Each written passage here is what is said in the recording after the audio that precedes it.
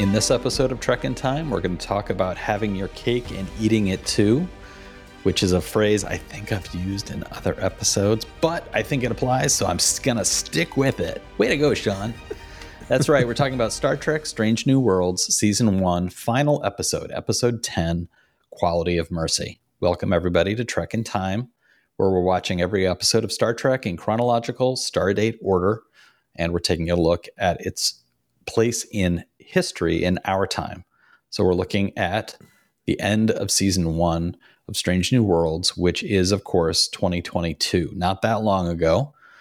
And who are we? Well, I'm Sean Farrell. I'm a published author. I've written some sci-fi for adults. I've written some stuff for kids, including the most recently released The Sinister Secrets of Singe, available everywhere.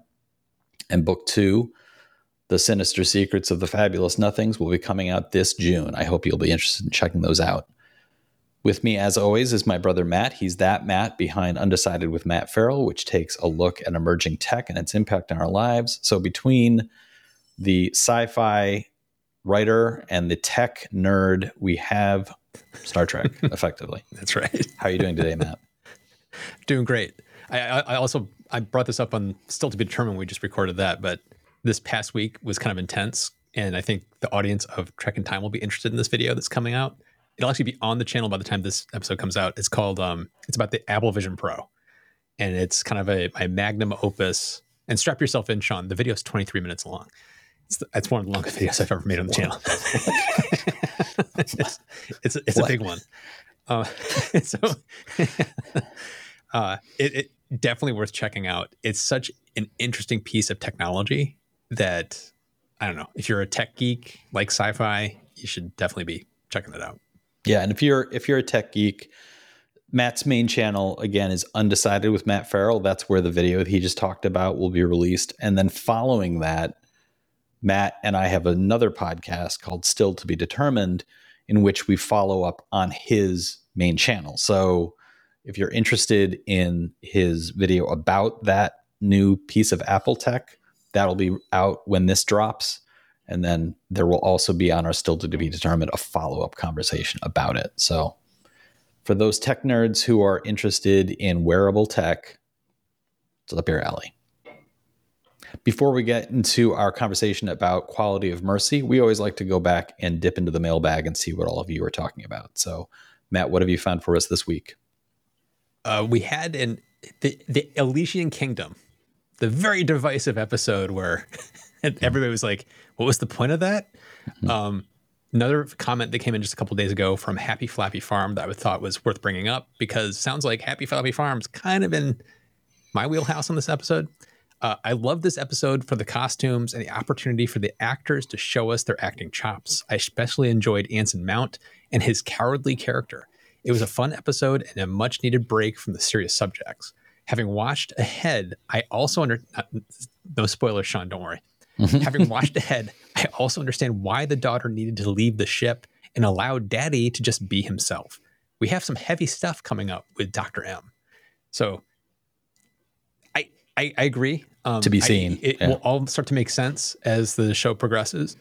But that's kind of my attitude. I had fun watching the actors have fun. And I think that's why I was more forgiving about it. Mm-hmm. Then from the last episode, which was episode number 130, which is all about the Gorn. It was that very kind of aliens episode. We had one from Wayouts 123 that said, I think the line about the type of species hosting the Gorn baby affecting it is a nice way to explain the different Gorns that we've seen in the original series, Enterprise, and now. It's a nice opening for the producers to give themselves some room to create. Holy cow. I didn't even think about that. I didn't even think about that. And I was like, absolutely brilliant Wayouts. That is such a great catch. And I am absolutely convinced now that is what the writers and producers were thinking. We have to make 100%. This explanation. Let's drop in a line about this. It makes perfect sense, and I love it. I absolutely love it. It's what they did in the Aliens movies. Thank you so much. I mean, each alien in the Aliens movies was different, and they explained it because they take on the characteristics of the host. Yeah. And so it's like they ripped it off. I'm glad you did, because that's a really great way to explain why Kirk fights this guy that looks like he's in a rubber mask. Yeah. Oh, boy. Anyway, We also have one from Pale Ghost, who seems to have written his comment from the perspective of Hemmer, if I'm getting Pale Ghost 69's thing here correct. He wrote, "I knew Duke was going to die." And then in response, "Because you're Anar?" And then in response to that, "No, because randoms getting backstory always die." The response to that was, "Okay, but you died too. It fixed what was broken. I'm a genius after all." I thought that was a very funny little dialogue that Pale Ghost wrote. Yeah. Well done, Pale Ghost. Yes. That noise in the background at the end of every mailbag, it just seems like that alarm goes off. And what could that be? Well, it means it's time for Matt to tackle the Wikipedia description. As with the Wikipedia description from last week, I didn't take a look at this because I was excited about what it might do to Matt's brain. So, Matt, take it away. Tell us about this episode. While the Enterprise and the USS Cayuga provide supplies to an outpost near the Romulan neutral zone, Pike meets one of the future cadets for whom he will sacrifice himself. He decides to send warnings to them to prevent the accident from happening. Pike is then visited by an older version of himself from a future where the accident does not happen. He reveals the consequences of this decision. 7 years in the future, the Enterprise sees a Romulan bird of prey starship destroy the outpost. They track it with the USS Farragut, commanded by Captain James T. Kirk, who suggests an aggressive approach. Pike insists on negotiating, and the Romulan commander agrees to a ceasefire, but his sub-commander disagrees and summons an armada of Romulan warships. The Enterprise is damaged, Spock is severely injured, that's an understatement, and the Romulan declares war on the Federation. In his own time, Pike accepts that his fate is necessary to save Spock and prevent war. His peace is interrupted by Captain Battelle of the Cayuga, who boards the Enterprise and arrests Number One for being a genetically modified Illyrian. Much better than the previous weeks. That was way better than last week's. This is episode number 10, the final episode of season 1, directed by Chris Fisher, written by Henry Alonso Myers and Akiva Goldsman. And Akiva Goldsman is, of course, one of the show creators. So this is obviously him wrapping his loving embrace around the entirety of the first season. The original air date of this was July 7th, 2022. And as always, we have the usual cast: Anson Mount, Ethan Peck, Christina Chong, Melissa Navia, Rebecca Romaine, Jess Bush, Celia Rose Gooding, and Babs Ellis-Mokun. We also have playing Captain James T. Kirk for the first time, Paul Wesley. And we have Romulan Commander played by Matthew McFadzean. The original air date, July 7th, 2022. What was the world like at that time? Well, that song you can probably hear Matt humming is, of course, one of his favorites from that year. It is Jimmy Cook's Drake featuring 21 Savage. I can't tell you how often I would, when I FaceTime with Matt, he answers singing that song. And at the box office, the number one film, Minions: The Rise of Gru, it made $107 million. And Millions: The Rise of Gru is, of course, from the movie franchise that I cannot think of the name of now. What is the movie franchise that this is a spinoff of? The Gru stuff? Isn't it Minions? Yeah. Well, Minions: The Rise of Gru is the spinoff, but is it a spinoff of something? Sean and I are so am I just losing my mind? I think you are, because it's the Minions Despicable movie. Me. Despicable Me. Despicable Me. Despicable Me. There we go. We know what we're doing. No, we don't. Let's leave all that in. And on television, we've been trying to compare apples to apples. So it's been streaming shows compared to streaming shows. Broadcast television is not a part of this evaluation. And what we've discovered as a result of this is that all the top shows that were competing with Star Trek, Strange New Worlds, well, it was just Netflix all the way down. So far, we've talked about shows like Stranger Things, Ozark, Wednesday, Cobra Kai, Bridgerton, Virgin River, Dahmer, Love is Blind, and Inventing Anna. And at number 10, a little show that you may have heard of with 12 billion minutes viewed, it would be The Crown, which of course follows the political rivalries and romances of Queen Elizabeth II's reign and the events that shaped Britain for the second half of the 20th century, created by Peter Morgan. a very well received and respected program that has an interesting conceit in jumping forward in time by decades. So you've had a number of different actresses and actors playing various roles throughout it. It is a program that I have not personally watched, but I've always marveled at that conceit and taking such a big span of history and treating it in the way that they've done episodically. And in the news, well, the Ukraine war was still in its early days, and Ukraine's Herculean task, helping millions whose homes are in ruins or Russia's hands, was a headline of the New York Times that day. There was also an article about Comey and McCabe, who infuriated Trump, both faced intensive IRS audits. This was a backdoor retribution campaign by the Trump administration. The Highland Park shooting reveals the limits of Illinois' guns restrictions.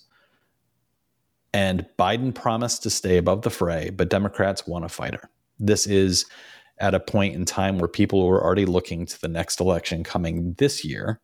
And in 2022, people were encouraging more of an attack mode from the Biden administration. So this episode I want to start off the conversation by talking about the introduction I made to this episode, about it having its cake and eating it too. I had been wondering, as we were watching this, we've been presented with Spock as a character on the crew. We've got Uhura on the crew. We have Dr. M'Benga, who is a character, who is a background character, literally just background in the original series. And I couldn't help but wonder, how are they going to manage Kirk? They have Sam Kirk as a member of the crew. Mm-hmm. But Jim Kirk is out there somewhere, and I couldn't help but wonder, like, how are they going to manage that? When we know from the episode Menagerie in the original series, when we see Pike confined to his wheelchair and he is injured, and Spock says to Jim Kirk, "Did you ever have the opportunity to meet him?" And he says, "No, I never had the pleasure." So we know that that's what the original series presents. And I thought, how are they going to get around that? How are they going to have an opportunity to introduce Kirk without it potentially negating that earlier statement? It is, for me, that would be a more massive breach than the stuff we talked about last week with the Gorn. Like, oh, we know what the Gorn look like. We have, of course, a man in a rubber suit walking around very slowly and hissing. How do you jive that with these incredibly fast alien-like little monsters? And of course, we had that discussion before we had our brilliant comment pointing out, aha.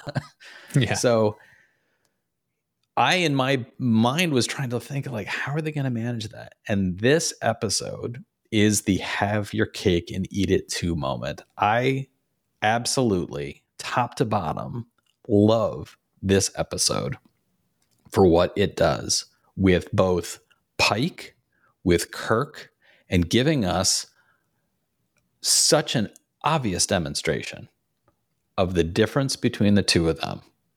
Mm-hmm. There is overlap. If you had a Venn diagram, I feel like there would be overlap of like 70% between the two of them. A lot of swagger. Qualities, lots of swagger, certain traits of patience, confidence in their crew, receiving confidence from the crew. Like, there are so many traits that are lined up similarly between the two of them. And then you've got the outer 30%, where what are the differences between the two of them? Kirk with a brashness, a confidence that is sometimes bordering on arrogance.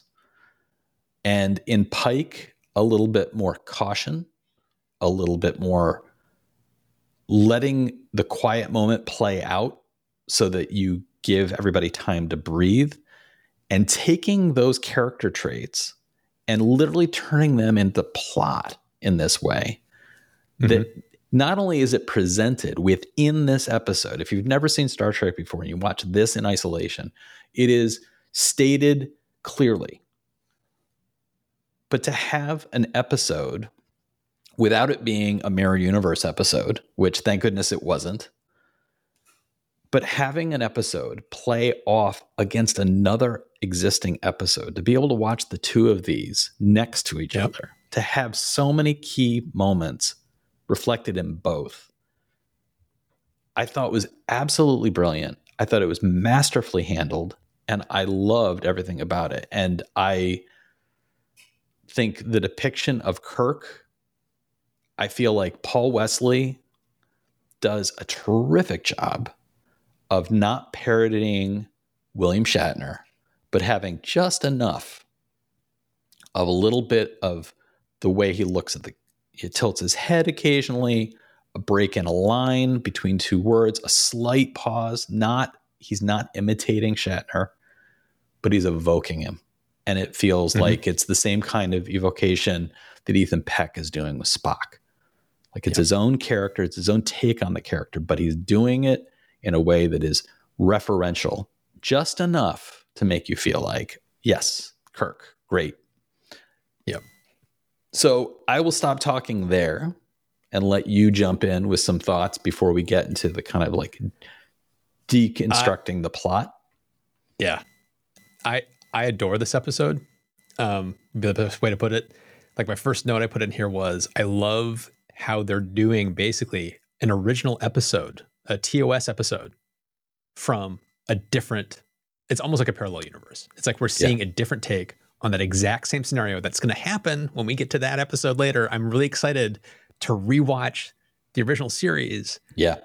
With this now in the back of my mind so fresh. It's going to be really kind of fun. And I loved it because it's got that TOS vibe. You've got Kirk actually there. You know Kirk succeeds at this. You know he succeeds, which means we're watching how Pike fails. We know Pike is going to screw this up.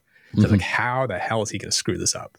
And for me, that was the most exciting part, was you could see Pike the entire episode grappling with what we see often in time travel, which is you're trying to undo the future. So you're second guessing yourself, and then you're second guessing, you're second guessing, and then you're second guessing, you're second guessing, you're second guessing. He's doing that in the entire episode. Yeah. And it's just like he's tripping himself up through the entire thing. And you're just like, I almost want to grab him and just yell, just be you, buddy. It's like, stop second guessing things. But he kept trying to second guess himself, and that's what got him into the really bad place that he was in. I also love the conversation with Spock where he tells Spock what's going on, and Spock does the mind belt and it goes, holy crap, okay, this is really happening. And when he says, what should I do? And I loved Spock's thing of, don't second guess. Yeah. Like he basically said to him, you have to screw up, because if the future is supposed to be what it was, you have to screw up so you know what happens. So you that have when to you go be back, yourself in this moment. Yeah. Correct. I loved that. I was like, oh man, that's great advice coming from Spock. There was just so much intelligence to the way this episode was structured and written and referential of the original series, but not overly so. Like you talked about the performance of Kirk. There was just so much about this that I just loved. It was scratching all of the Star Trek itch that I have of just like, it's like candy, just like eating it up. I just love it. Yeah. We're, of course, talking about the original series episode, Balance of Terror. And right from the beginning, when he slips into his exploration of 7 years in the future, he is conducting the wedding ceremony and effectively being asked to parrot Jim Kirk's lines from that original episode. Kirk starts off that episode by saying, it has always been the privilege of captains to be able to conduct this kind of ceremony while having all these other duties. This is a favorite of ours. And this time travel exploration starts with that moment. The two people getting married have the same fate in both versions, where one of them dies as a result of the calamity of the battles. And those parallels, the smallest little details like that, add so much flavor to it. It's like a perfectly seasoned dish to me, seeing those moments and being like, yes, yes. And hearing in Spock's in the Jeffrey tube trying to fix things, and him talking to the chief engineer that we haven't seen in Strange New Worlds, but we hear Scotty. Like, him saying, I'm not a miracle worker. Like, all those little details, so nicely rendered, so much fun. And one of my favorite scenes, yes. No, go ahead. I want to, after you talk about this. One of my favorite scenes is Pike pulling Sam Kirk in to talk to him about your brother. He's really kind of like walking a line, and hearing Sam Kirk describe his relationship with his brother. And I thought that that was such a nice and lovely moment, and so deserved. It's Sam Kirk being a character that we only know as effectively William Shatner playing himself, playing both roles, with donning a little fake mustache to play a body in a future episode of the original series. And to see that character be fleshed out in this way, and to have him in a previous episode, we see that he is not like Jim Kirk.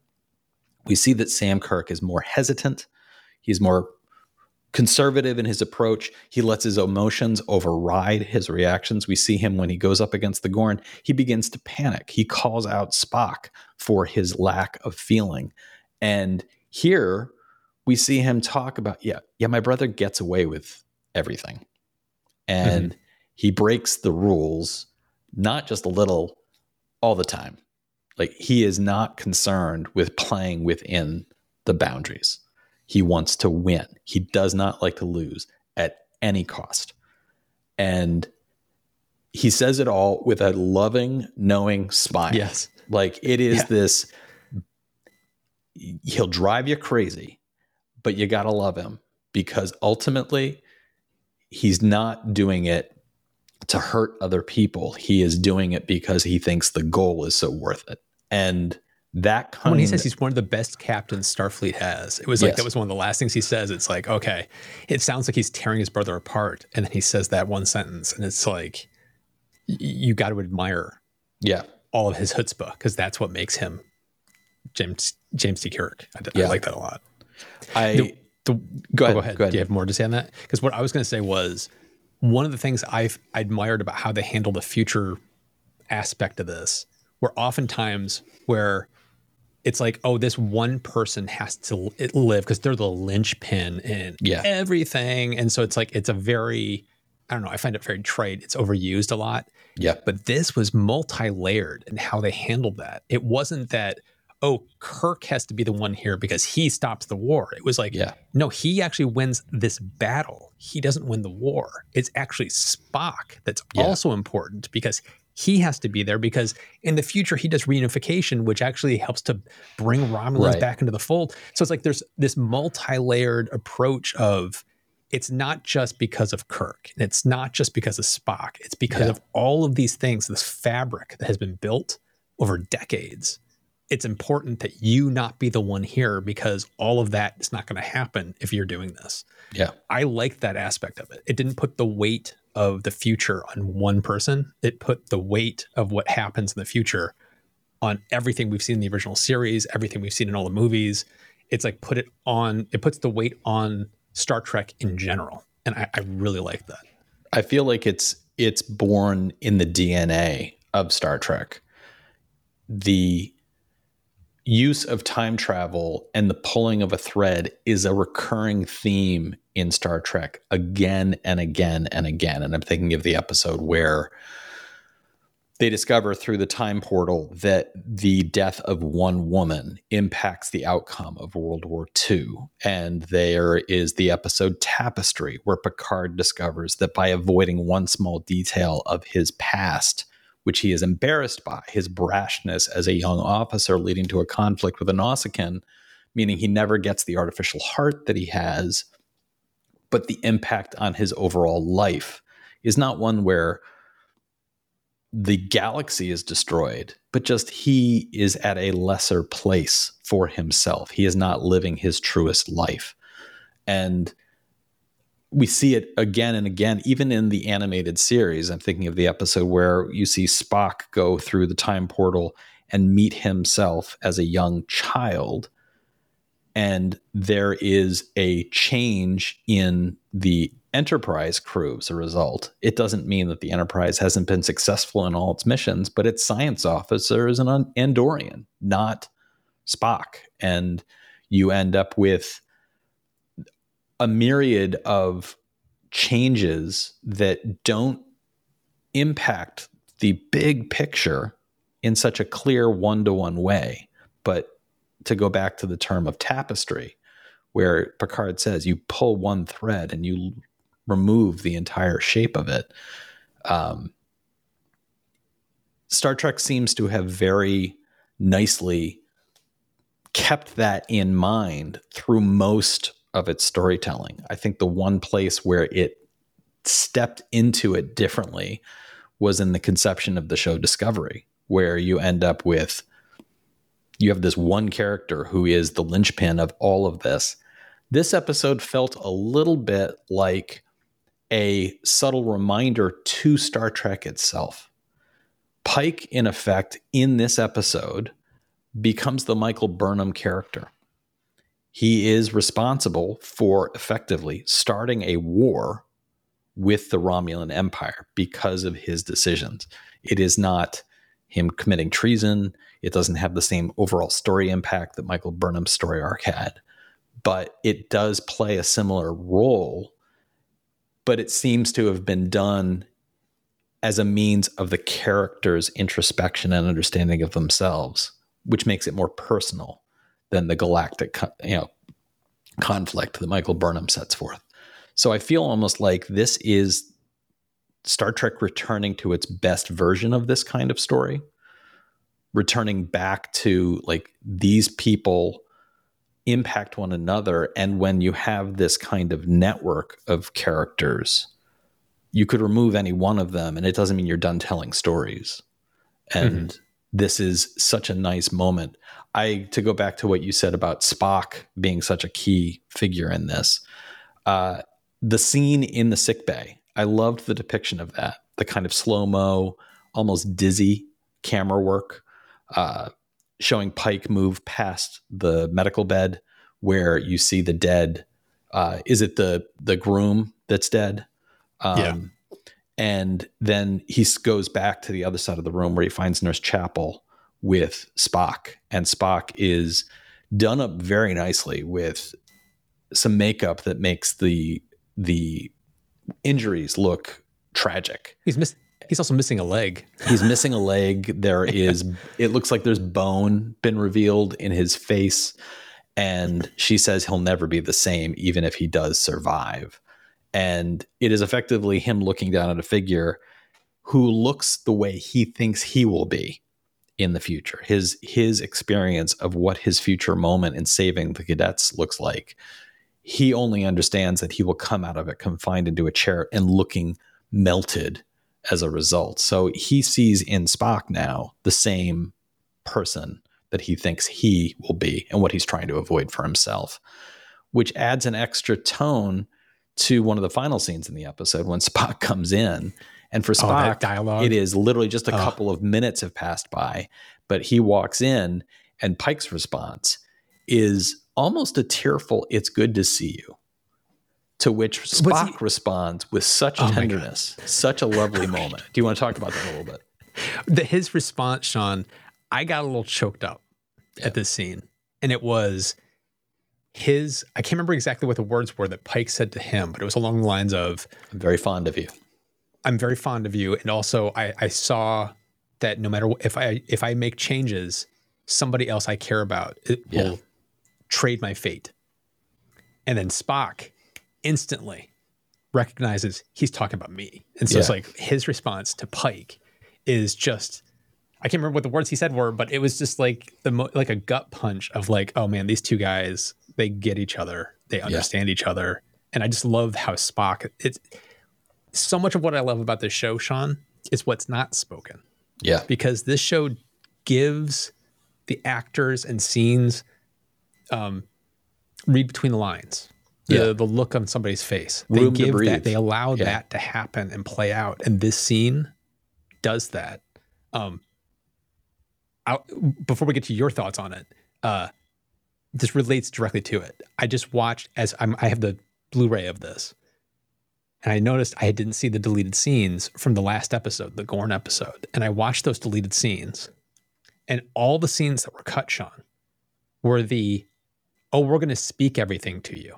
Like all the scenes were exactly what I'm talking about, where it's like, oh, this character said point blank this thing to somebody else, or this character said that thing to that other character, where in the actual version we saw, it was just like Uhura at the end of the episode, where she just comes off the turbo lift and there's this wonderful shot of her just looking at the bridge and then looking at her assignment. And we aren't told she's accepted the commission. Yeah. We aren't told any of that. We know it. We know it because of the way it's being shot. We know it because of the reaction she's having. You can tell it's her looking at her family. She's found her place. It's like, go Uhura. The clip they cut was her literally being told, her cornering the captain and the first officer saying, I want to accept the commission. And then they talk about like, I found my place. It's like on the face dialogue. And I was like, thank God they cut it, because what they ended up with in the other episode was way better than what they used. And it's like, I feel like the same thing's here on this one. It's like that scene, I wouldn't be surprised if there was an on the face dialogue of what it is. But they're brave in their filmmaking and their storytelling, and it shows that there's these tight bonds between these characters where they understand the subtext. So they're letting the subtext kind of play out. Yeah. I just loved it. Well, the brilliance of television and movies comes from finding the perfect balance of tension between the writer and the actor. Mm-hmm. And that's the director's job, and the editor's job is to find that perfect tension between the two. And writers will complain when an actor doesn't say the words, and an actor will complain when they're forced to say all the words. And a good director will help find the balance between the two and let the actor act. And this scene for me was that exact moment where you get to see Pike say, I know something would happen tragic to you if I don't accept my own fate, and I won't let that happen. And having Spock respond with, it is a kind of like, it's a kind of respect and friendship that we think is only reserved for Kirk. And what we're seeing is that there are different people in Spock's life who are informing who he is as a character.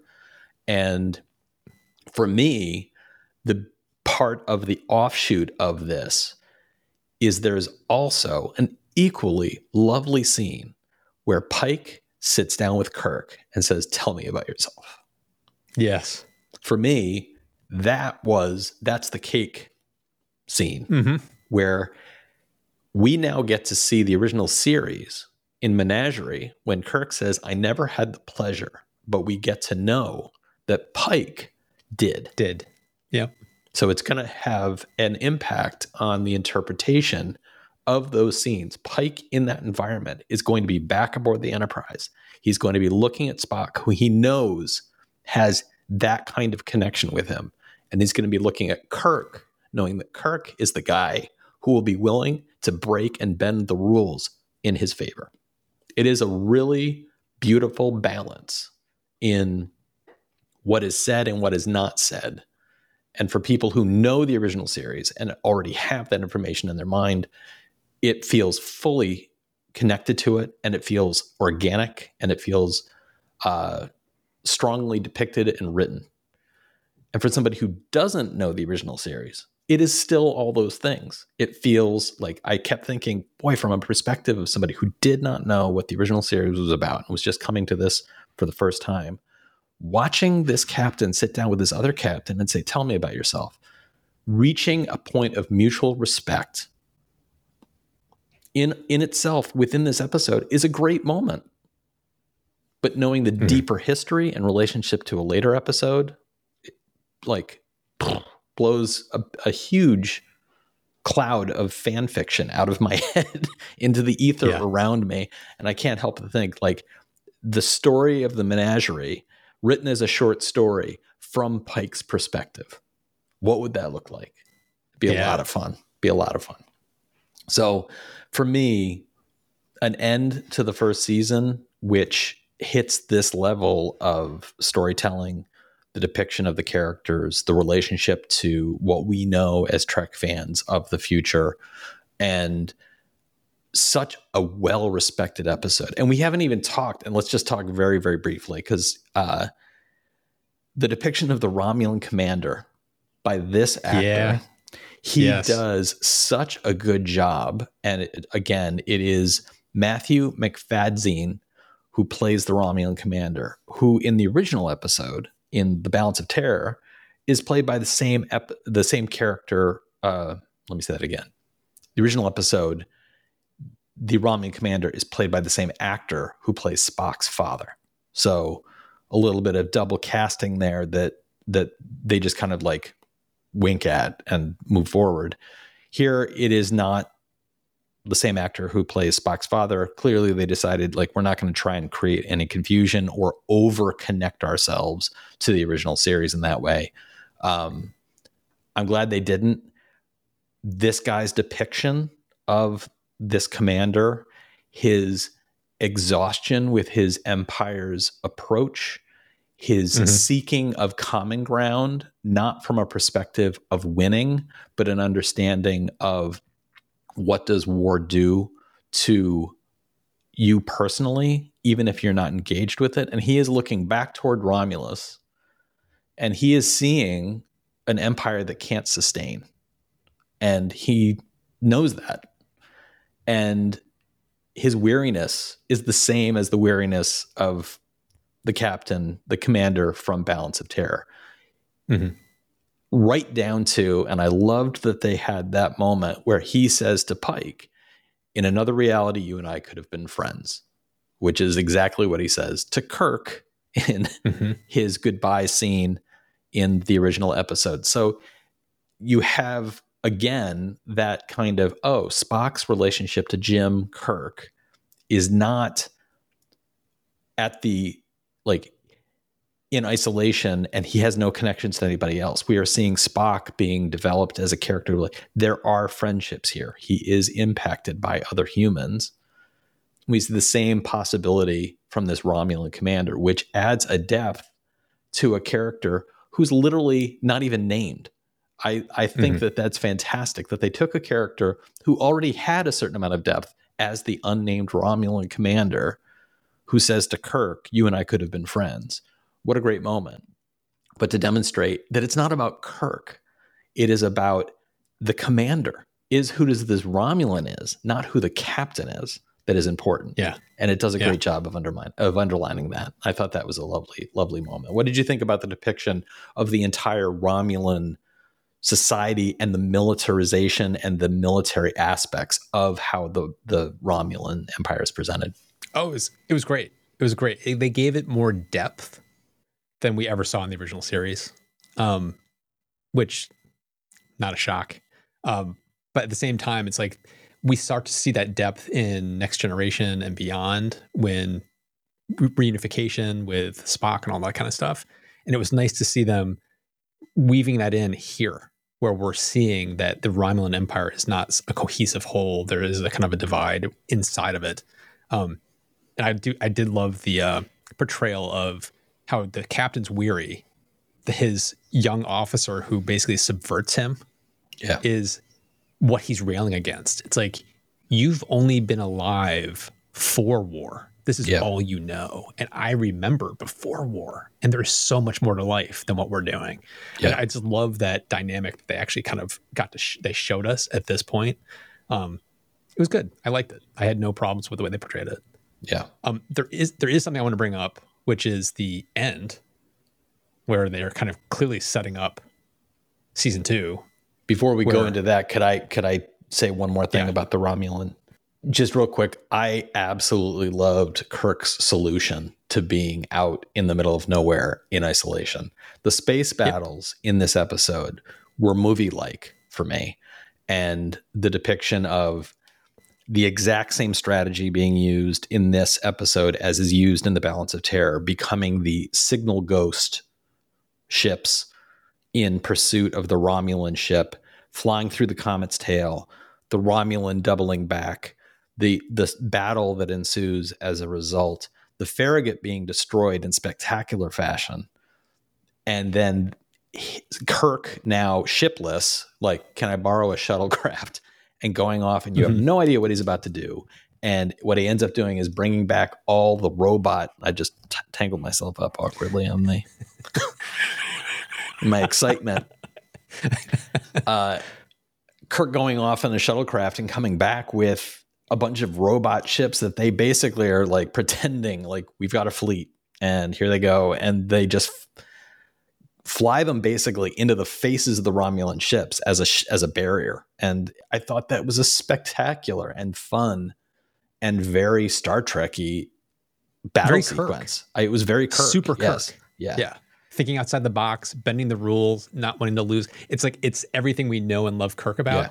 And to tie it back to Pike, it's like, I liked your description of how they both have that Venn diagram. They're overlaid a little bit, but Kirk is the one that tends to come up with the outside the box solutions in the movies and the TV shows for him.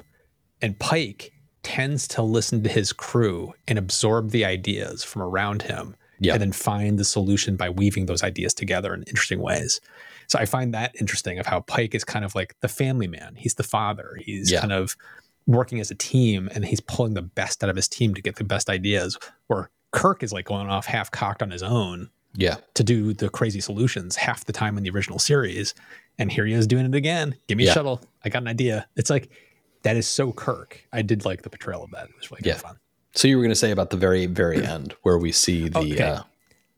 So the Una getting arrested stuff, I just want to bring that up and say, I don't want to give anything away for season 2, but there's a very interesting, fun exploration for this kind of stuff that they're setting up. And I loved Pike's reaction to her getting arrested. Yeah. He loses it. And it's like, he's just been through literally hell going to the future and back, watching close friend get killed because he basically passed off his fate. He's coming to terms with what he has to do, and now he's getting slapped in the face with Una being taken away, and he just basically snaps, and he's attacking the security guard to stop them. It's like, what does he think's going to happen here? It's like, this is not going to go well if he does this. But it was very I loved how they ended it with him. He is like a man on fire at this point at the end, where he's like, this is not over. He's like, he's going to clearly fight like hell to get her to not end up in prison, because what he saw in the future was she's in prison for 7 years. Yeah. So he wants to make sure that's not going to happen. So I really like that portrayal. But I'm about to text you an image, Sean. It was one of the last shots of the show. I don't know if you picked this up, but on the transporter pad, one of the security guards in the background, I'm not sure what he was doing. There was a slow dolly shot going up as they're being beamed out, as Una's going, and the security guard is just looking up at the sky. I don't know what he was doing. But he's looking up as if he thinks he's about to fly up through the aperture of the transporter. And what that says to me is that this actor was told, you've got to line yourself up on the pad so that you look like you're ready to beam out. And instead of looking down at his feet, he decided to look up at the circle. And that is a wild image. It looks to me like nobody caught him doing that in the moment. And they probably got into the editing bay where they're putting the show together, and they're probably like, oh crap. And there was nothing they could do about it at that point. So they had to use the clip, because it was probably the only shot they had. And I watched this over like 10 times, giggling like a little kid. Like, what the hell is this guy doing in the back? I'm going to put that in the fantastic show notes so that people with the podcast can see it. And on YouTube, we'll put it up on the screen so you can see it. It is hysterical to me. That's great. So all in all, it sounds like Matt and I are in agreement that we both hate this episode. I'm joking, of course. Matt and I both love this episode. So please jump into the comments and let us know. Do you agree with us, or was there something about this that rubbed you the wrong way? All of your comments, we love hearing from you, and they really do help shape the program. So we're looking forward to hearing your thoughts. Next time, we're going to be talking about the beginning of season 2, episode 1, The Broken Circle. Please jump into the comments and share with us what you think that episode will be about. Wrong answers only. Is a broken circle just in effect a square or just an arc? Let us know. Before we sign off, Matt, is there anything you wanted to share with our viewers and listeners? You already talked about the fact you've got that episode coming up with the goggles. Yeah. So like, I guess that's covered. As for me, check that out. As for me, you can go to my website, SeanFarrell.com, or you can go to wherever it is that you buy your books. All of my books are available everywhere books are available. That includes your public library if you're interested. And if you'd like to support the show, please consider leaving a review wherever it was you found this program. Don't forget to subscribe, and please do share it with your friends. All of those are great ways to support us. And if you'd like to more directly support us, you can go to trekintime.show, click the Become a Supporter button. It will not only allow you to throw quarters at our heads, but it will automatically make you an ensign, which means you will be signed up for our spin-off show, Out of Time, in which we talk about other programs. We tend to drop an episode of Out of Time a month to our supporters. In fact, Matt and I are planning on recording an episode of that right now. Exciting times. Giddy. All of that really does help support the show. Thank you so much, everybody, for listening or watching, and we'll talk to you next time.